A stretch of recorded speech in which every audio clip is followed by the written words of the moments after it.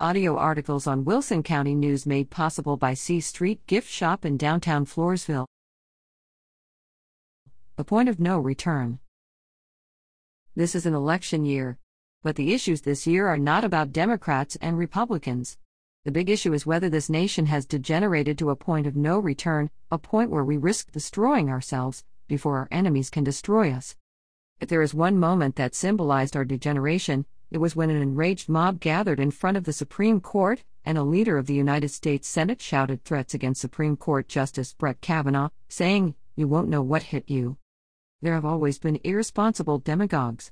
But there was once a time when anyone who shouted threats to a Supreme Court justice would see the end of his own political career, and could not show his face in decent society again. You either believe in laws or you believe in mob rule. It doesn't matter whether you agree with the law or agree with the mob on some particular issue. If threats of violence against judges, and publishing where judges' children go to school, is the way to settle issues, then there is not much point in having elections or laws. There is also not much point in expecting to have freedom. Threats and violence were the way the Nazis came to power in Germany. Freedom is not free. If you can't be bothered to vote against stormtrooper tactics, regardless of who engages in them, or over what issue, then you can forfeit your freedom. Worse yet, you can forfeit the freedom of generations not yet born.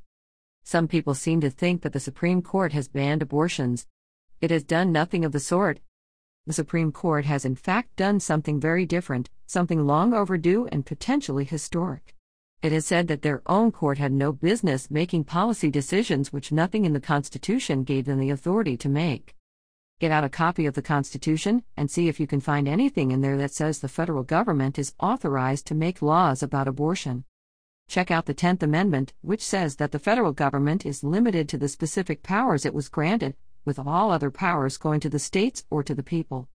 Why do we elect legislators to do what the voters want done, if unelected judges are going to make up laws on their own, instead of applying the laws that elected officials passed? This is part of a very long struggle that has been going on for more than 100 years. Back in the early 20th century, progressives like President Woodrow Wilson decided that the Constitution put too many limits on the powers they wanted to use. Claiming that it was nearly impossible to amend the Constitution, progressives advocated that judges interpret the constitutional limits out of the way. This was just the first in a long series of sophistries. In reality, the Constitution was amended 4 times in 8 years, from 1913 through 1920, during the heyday of the progressive era. When the people wanted the Constitution amended, it was amended. When the elites wanted the Constitution amended, but the people did not, that is called democracy. Another great sophistry was using the federal government's authority to regulate interstate commerce to call all sorts of other things interstate commerce. In 1995, elites were shocked when the Supreme Court ruled, 5-4, that carrying a gun near a school was not interstate commerce. States had a right to ban carrying a gun near a school, and most of them did. But the federal government had no such authority. Nor did the Constitution give the federal government the right to make laws about abortion, one way or the other. What both state and federal laws do have the right to stop is threats against judges and their families. This is not a partisan issue. The Republican governor of Virginia is providing protection to Supreme Court justices who live in that state. But the Republican governor of Maryland seems to think that harassing judges and their families is no big deal. Voters need to find out who is for or against mob rule, whether they are Democrats or Republicans. We are not going to be a free or decent society otherwise.